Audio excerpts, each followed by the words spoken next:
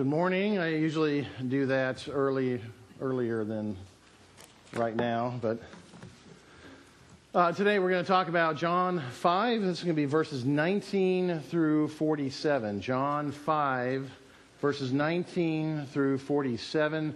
John is the fourth book of the New Testament. Matthew, Mark, Luke, and then you get to John, and then it's just before the Acts of the Apostles. So it's John 5, verses 19 through 47. So Jesus said to them, "Truly, truly, I say to you, the Son can do nothing of his own accord, but only what he sees the Father doing. Whatever the Father does, that the Son does likewise. For the Father loves the Son and shows him all that he himself is doing. And greater works than these will he show him, so that you may marvel. For as the Father raises the dead and gives them life, so also the Son gives life to whom he will. For the Father judges no one, but has given all judgment to the Son, that all may honor the Son just as they honor the Father. Whoever does not honor the Son does not honor the Father who sent him. Truly, truly, I say to you, whoever hears my word and believes him who sent me has eternal life. He does not come into judgment, but has passed from death to life. Truly, truly, I say to you, an hour is coming and is now here when the dead will hear the voice of the Son of God, and those who hear will live. For as the Father has life in himself, so he has granted the Son also to have life in himself. And he has given him authority to execute judgment, because he is the Son of Man. Do not marvel at this, for an hour is coming when all who are in the tombs will hear his voice and come out. Those who have done good to the resurrection of life, and those who have done evil to the resurrection of judgment. I can do nothing on my own accord. As I hear, I judge, and my judgment is just, because I seek not my own will, but the will of him who sent me. If I alone bear witness about myself, my testimony is not true. There is another who bears witness about me, and I know that the testimony that he bears about me is true. You sent to John, and he has borne witness to the truth. Not that the testimony that I receive is from man, but I say these things so that you may be saved.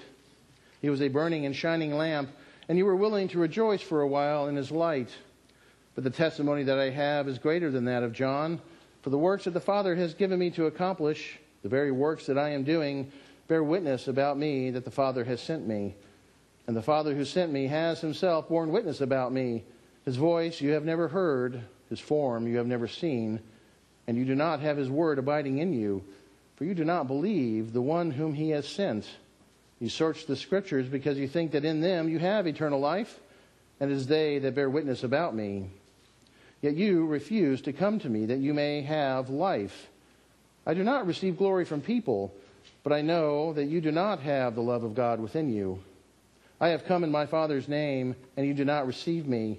If another comes in his own name, you will receive him.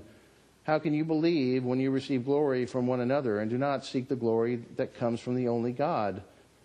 Do not think that I will accuse you to the Father. There is one who accuses you, Moses, on whom you have set your hope. For if you believed Moses, you would believe me, for he wrote of me. But if you do not believe his writings, how will you believe my words? This is the word of the Lord. Thanks be to God. Let us pray. Prepare our hearts, O Lord, to accept your word. Silence in us any voice but your own, that hearing we may also obey your will, through Jesus Christ our Lord. Amen. We can see people in our world who do not want Jesus to be God. Many people in various religions do not acknowledge that Jesus is God. One way this happens is to simply say outright that Jesus isn't God, or that he's just a prophet of some sort, an amazingly wonderful teacher, someone who had some special gifts. But God? No way. There are many in the world who think like this. There are also many who think that all roads lead to the same God, that all you have to be is generally a good person, that you just need to tip the scales ever so slightly in your favor. They will say that Jesus never said he was God, and they will also say that there's no proof that Jesus is God. And then there are those of us that truly believe in Jesus. We believe that he is God, that he is the Son of God. We confess this, we speak to this truth, and we try hard to live life to this truth. But invariably we are still corrupted. We are still dealing with sin in our lives. And so our approach to our still present sin is often to find something that we can do to prevent it, to overcome it. We are trying to do. And perhaps it's not a doing issue. Maybe it's a trust issue. Maybe we don't quite trust our God-given faith. We believe Him to be God, and so we can confidently surrender those struggles in life that we are comfortable with. Those uncomfortable ones where we conveniently ignore some of the commands of Jesus. Say, love your enemies, love your neighbor as yourself. Well, those things we keep hold of, those parts of our lives we don't fully trust in Jesus. Instead, what we do is we quantify and clarify to help us, right? Love our neighbors only if they look, act, live, and love like us. Love our enemies? No way. How easy life would be for us to simply love those who are just like us. How easy for our lives to surrender to Jesus, to trust Him in those areas that we already feel good about, the parts that are not lived in sin. One struggles with images on the internet, one doesn't. How easy is it to surrender that lustful sin over to Jesus when you don't struggle with lust? One struggles with addiction, one doesn't. How easy is it to surrender your addictions when you don't really have any addictions? Giving your partial life over to Jesus, surrendering that part that you don't struggle with is quite easy. But our text tells us that Jesus is God. Not just a partial God, but fully God. This is the very point of the Gospel of John, to show us that Jesus is God. The Word of God, Jesus Christ in the flesh, His voice is so powerful that not only will the dead hear, but they will live. If we hear, we believe, and we will have eternal life. Our text today has 2 points that help with both our believing and our trusting. The first of which is that Jesus proclaims Himself to be God. And the second of which, Jesus proves Himself to be God.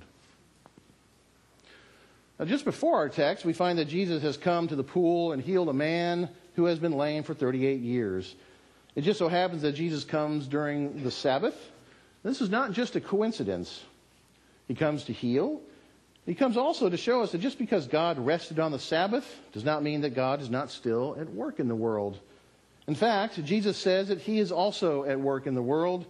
He is claiming to be working on the Sabbath. What blasphemy is this? The conclusion is drawn correctly by the Jewish leadership that Jesus is claiming to be God. And what we typically understand about the Sabbath, the seventh day of creation, is that God rested. Some may propose that God took a nap, that in some way God just took a break from being God. But how is this? When all things are created by Him, they are surely sustained by Him. Does this mean that when He rested, that goodness also rested? That love was absent? That compassion and forgiveness were dormant? Of course not. God is ever present and active in the world. To say that God rested is not to say that God isn't present, nor is it to say that God is not active in upholding His creation, sustaining it out of the very goodness and love that is God. So what we have is Jesus healing a man of his lifelong infirmity. But instead of looking at this obvious and wonderful work, the Jewish leaders sought out something to accuse Jesus. They were looking for a reason, any reason, to disregard Jesus. But Jesus doubles down. Not only has He done something miraculous and wonderful, but He also tells them just how He's able to do this. He says in verse 19, "Truly, truly, I say to you, the Son can do nothing of His own accord, but only what He sees the Father doing. For whatever the Father does, that the Son does likewise." This is not telling us that the Father is superior to the Son. This is a text that shows us the united relationship of God the Father with God the Son. They are in unity. They are equal. Jesus says in John 14:10, "Do you not believe that I am in the Father and the Father is in me? The words that I say to you, I do not speak on my own authority, but the Father indwells in me, does His work." Jesus and the Father are united. So when Jesus told the man by the pool to take up his mat and go home, it was God, the creator of all things, telling this man to pick up his mat and go home. But the Jewish leaders, what did they see? According to Augustine, the Jews saw darkness over the violation of the Sabbath, not light from the miracle of healing. Imagine all of those who witnessed this infirm man, this man who just picks up his mat and goes home. No rehab, no occupational therapy. He just gets up and walks at the command of Jesus. And then in verses 20 through 23, Jesus tells them there will be greater works than these that will be performed, not because Jesus is a prophet, but because he has authority over life, which also means authority over death. So if you honor the Son, you honor the Father who sent him. This is a direct claim to being God. All throughout the Old Testament, Deuteronomy 30, verses 19 and 20, or Psalm 139, for example, God is the purveyor of life. God is the one whom life flows. The Jewish leaders know this. They have read and reread these scriptures. So it's not surprising that they would be upset at anyone who is claiming this authority over life, an authority that is only with God. Jesus is also telling them that there are greater works to come. We all can know this because we can read his word, the Bible, and we can know the rest of the story. If we have the ears to hear, then we believe, we have faith. But the Jewish leaders, they do not have faith. They do not want to honor the Son, even though they have seen this incredible miracle. Their eyes have seen. They are looking at Jesus. They are watching what he is doing. Let us consider what verses 24 and 25 are saying. Whoever hears my word and believes him who sent me has eternal life. And the hour is coming when the dead will hear the voice of the Son of God, and those who hear will live. Jesus doesn't mention seeing. We have never laid eyes on Jesus, never seen him working a miracle. We were not in the crowd that witnessed his ascension. We know because we know the Word of God and because we have faith. And in that faith is eternal life. Faith in Jesus gives us eternal life. The Jewish leaders in our text don't know, even though they have seen and witnessed this incredible miracle. They have seen Jesus in action, and they do not believe. What do you see then? Our text speaks of those who do not believe, that seek to mock Jesus, to call him a liar, and Jesus speaking the truth. There are greater things to come. Just as God the Father can raise the dead and give them life, so too does God the Son give life to whom he will. Even if you have not seen with your own eyes the miracles performed, Jesus gives life to whom he will. It isn't seeing that is believing, it is hearing. Hearing the Word of God. Jesus is the Word. Jesus is God. That we can marvel at. In verse 25, Jesus says, the hour is now here when the dead will hear the voice of the Son of God, the voice of Jesus, and they will live. As we get into verses 26 and 27, they focus on the fact that Jesus is God. They focus on the unity that God and Jesus have together. They are not divided.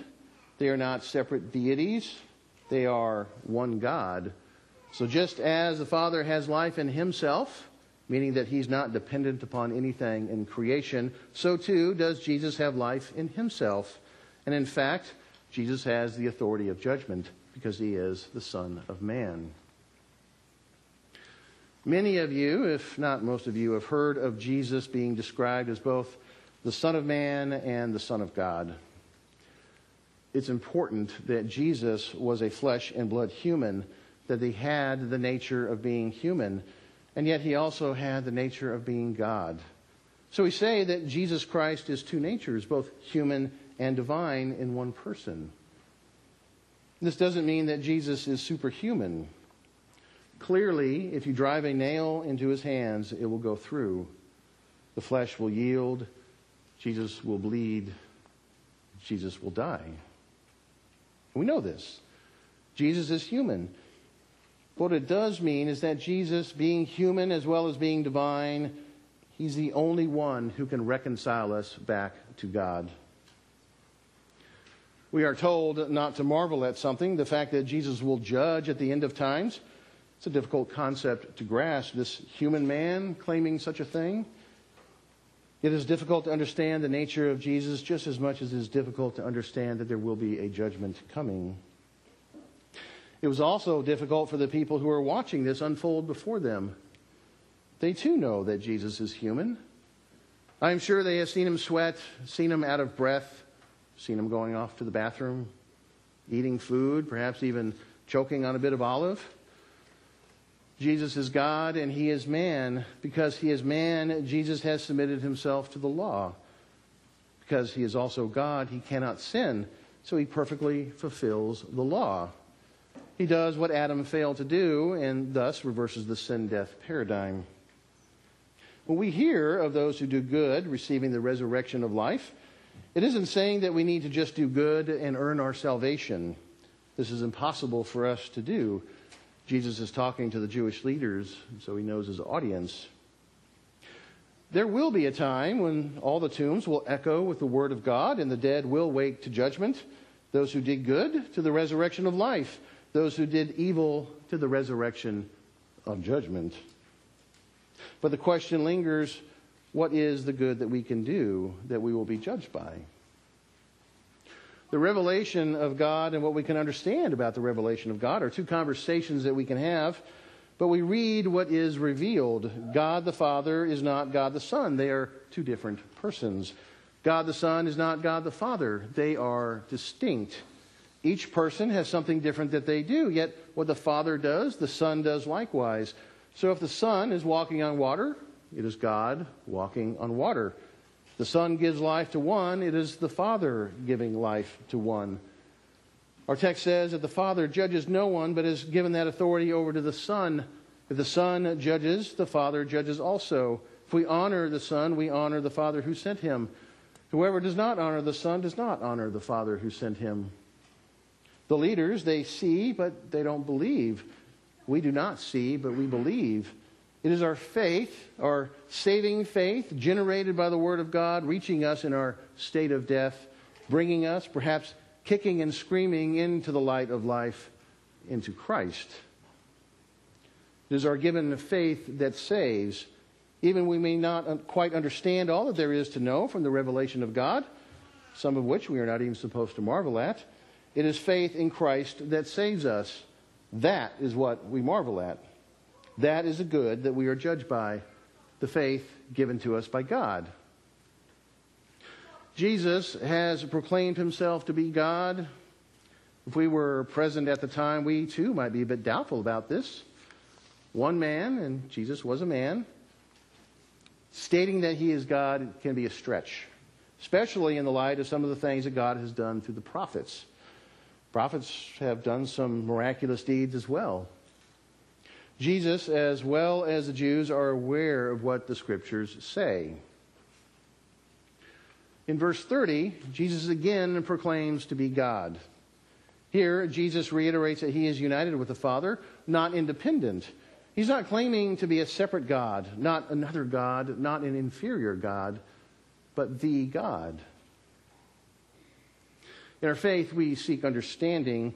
Verse 30, like verse 19, is not a text that shows the separate inferior Jesus. This is the text that shows the unity of God the Father with God the Son. If they are of one, then they will not counter each other. One judgment is not different than the other. As we have discussed before, sometimes the revelation of God can be difficult to grasp, even difficult to write about. Nonetheless, we cannot shy away from what Jesus is claiming, unity with the Father. We should notice something subtle in these verses as opposed to the preceding verses. In the previous verses, Jesus was speaking of God the Son in the third person. Here, Jesus uses the first person claim of his divinity, of his unity. I can do nothing on my own, Jesus says. I seek the will of the one who sent me, he says. And so now, as if sensing the confusion of everyone, Jesus says in verses 31 and 32 that he recognizes that the testimony of one man is not sufficient in the Jewish courts. It is not considered a valid testimony. More witnesses are required to corroborate anyone's testimony. That is what it says in Deuteronomy 19:15. So Jesus will reference 4 superbly reliable witnesses to his divinity. The first of which is John the Baptist in verses 32 and 33. John the Baptist bore witness to the Lamb of God, to the one who is the Son of God.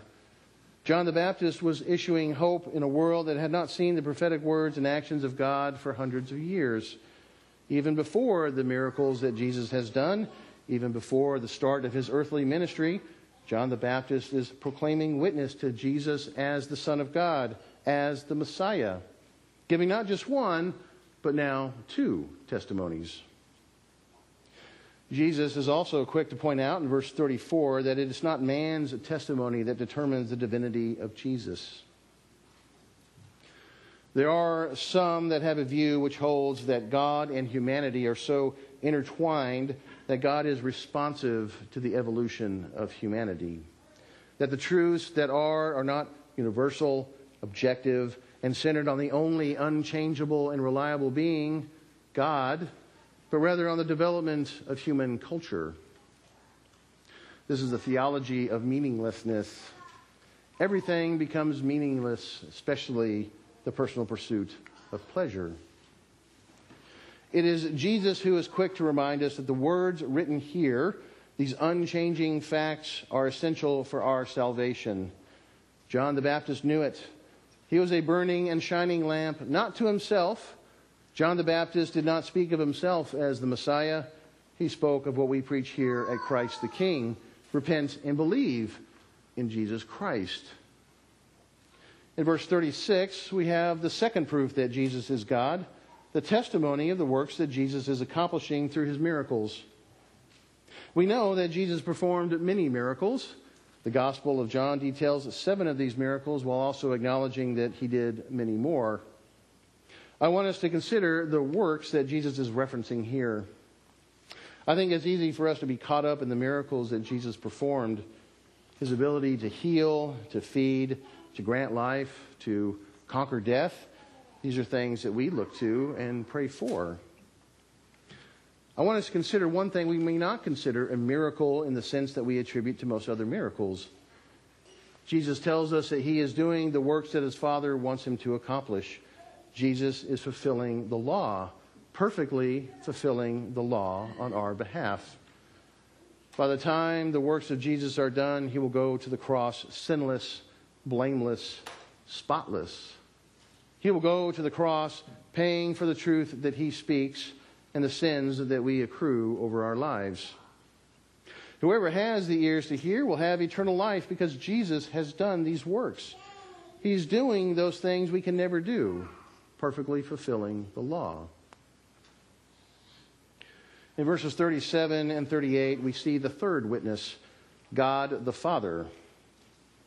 He is also a witness to the divinity of Jesus. In some ways, this is true of all of the proof. He is a creator of everything. The works of Jesus are the works of God. It is by his word that he is revealed. His word made flesh, Jesus Christ. So if we are truly hearing the word of God, the witness of God, if we are truly hearing the words from the Bible, we are hearing the testimony of God. Now, in some ways, it seems like circular logic. If you believe in Jesus, you believe in God, and if you believe in God, you believe in Jesus. There is a mystery to it. But also consider that God did testify about Jesus. We have 2 specific accounts of God revealing himself to Jesus and others and giving testimony that Jesus is the Son of God. The first of which is when Jesus was baptized by John the Baptist. All of the Gospels record this event to some degree. Matthew, Mark, and Luke records the voice of God, with Luke also describing the ripping of the heavens, perhaps a peal of thunder as the Spirit descends like a dove. Likewise, Matthew, Mark, and Luke describe a second event, a second testimony that is heard and seen from God the Father, and that is what is known as the transfiguration of Jesus. This is described in the Synoptic Gospels, Matthew, Mark, and Luke, and it's witnessed by James, John, and Peter, an event that Peter also makes a reference to in one of his letters. But if you do not have the ears to hear, then you will not hear this testimony. You'll not hear the word of God, the word made flesh. Finally, ladies and gentlemen, we have the testimony of the Scriptures themselves. This is verses 39 through 47. Jesus does something very interesting here. In verse 39, he says, "You search the Scriptures because you think that in them you have eternal life." And this is what's interesting. He goes on and says, "It is they that bear witness about me." Genesis 1 shows us the power of the Word of God. Let there be light, and there was light. John 1 says that the Word, through which all has been created, was made flesh, and now we have Jesus in the flesh telling us that the Word of God, the Scriptures, the Holy Bible, testifies to Jesus. The Jewish leaders to whom Jesus is addressing hold in high regard the Scriptures, the Old Testament. Their Hebrew Bible is the exact same Old Testament that we have. The same Psalms we read, the same Isaiah 53, the same Jeremiah 31. They have the same Bibles. They would acknowledge that, yes, indeed, there is a coming Messiah. It is prophesied in the Bible. But what they think the Messiah should be, what they are wanting in their limited human understanding, is so blown away by the actual, real Messiah. It is so much more than what they could have ever hoped for or dreamt about, so much more than a king, than a prophet, than a priest, so much more that they have no clue their Messiah is speaking to them, looking at them, performing the works of God right in front of them. They are so deluded in their own expectation and what they have searched for in the Scriptures and what they imagine and what they have summed up as God that they cannot receive God, the Son of God, standing right in front of them. Jesus says in verse 41, "I do not receive glory from people," and here is the reason why. Jesus knows what is in your heart. He knows what is in each and every heart that has ever beat. Jesus sees these leaders who are well versed in the Scriptures. They know and can probably quote much of the Bible. They can tell you just where in the Mosaic Law you have taken a wrong turn. And yet, here stands before them the Messiah, the Anointed One, the Son of God, and the one whom the Scriptures have told them about, and they are completely oblivious. They just don't get it. Instead, they have formed their own image of the Messiah.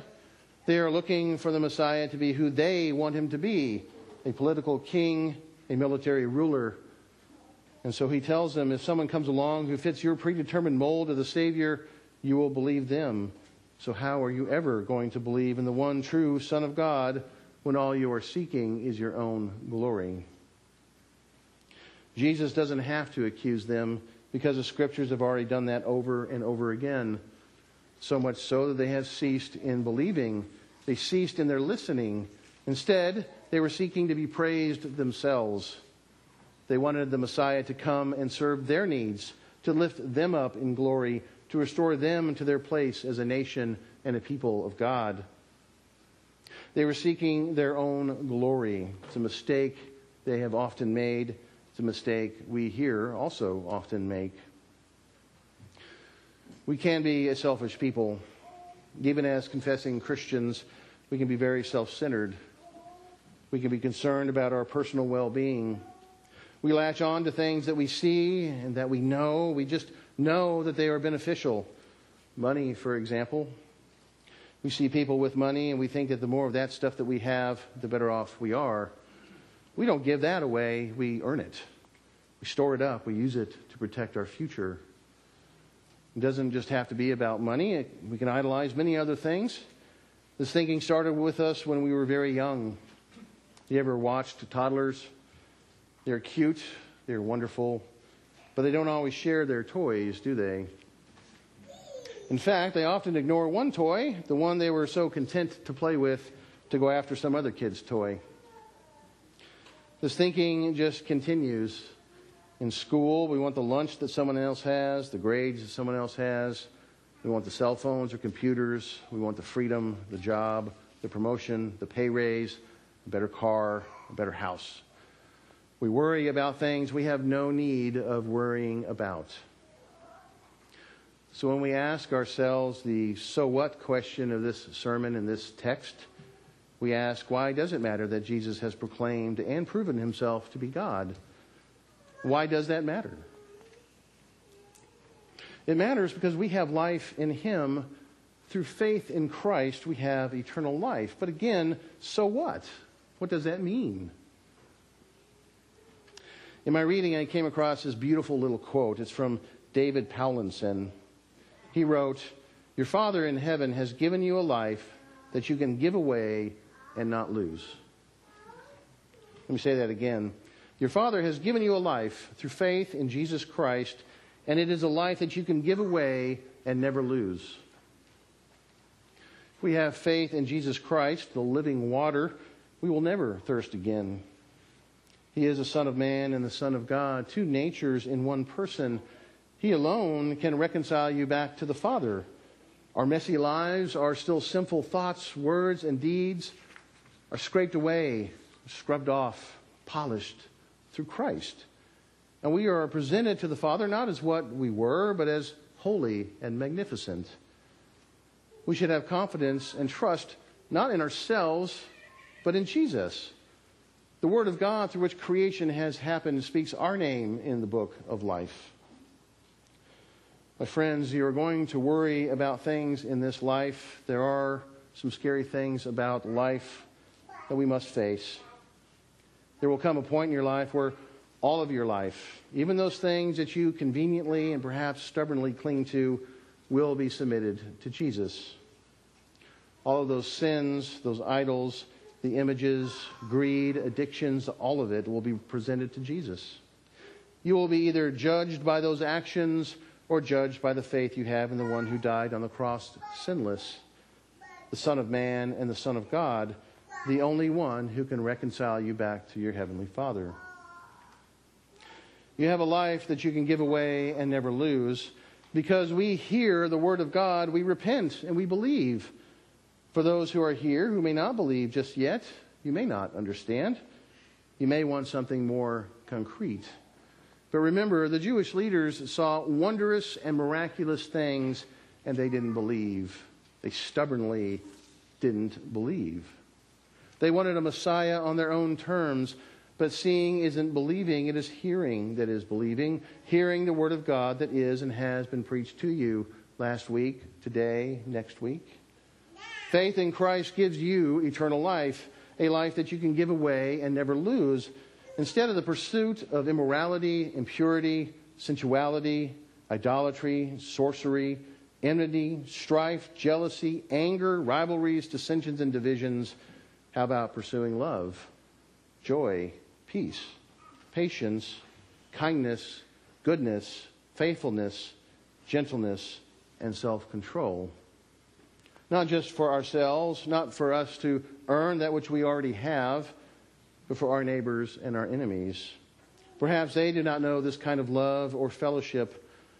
Trust in your faith, practice the fruits of the Spirit, and show those who are truly lost the way, the truth, and the life. After all, they need the gospel just as much as we do, and you have nothing to lose. Let us pray. Lord, our God, you have sounded in our ears. Grant to us that we may earnestly desire, wisely search out, truly perceive, and perfectly fulfill those things which are well-pleasing in your sight. To the praise and glory of your holy name. Amen.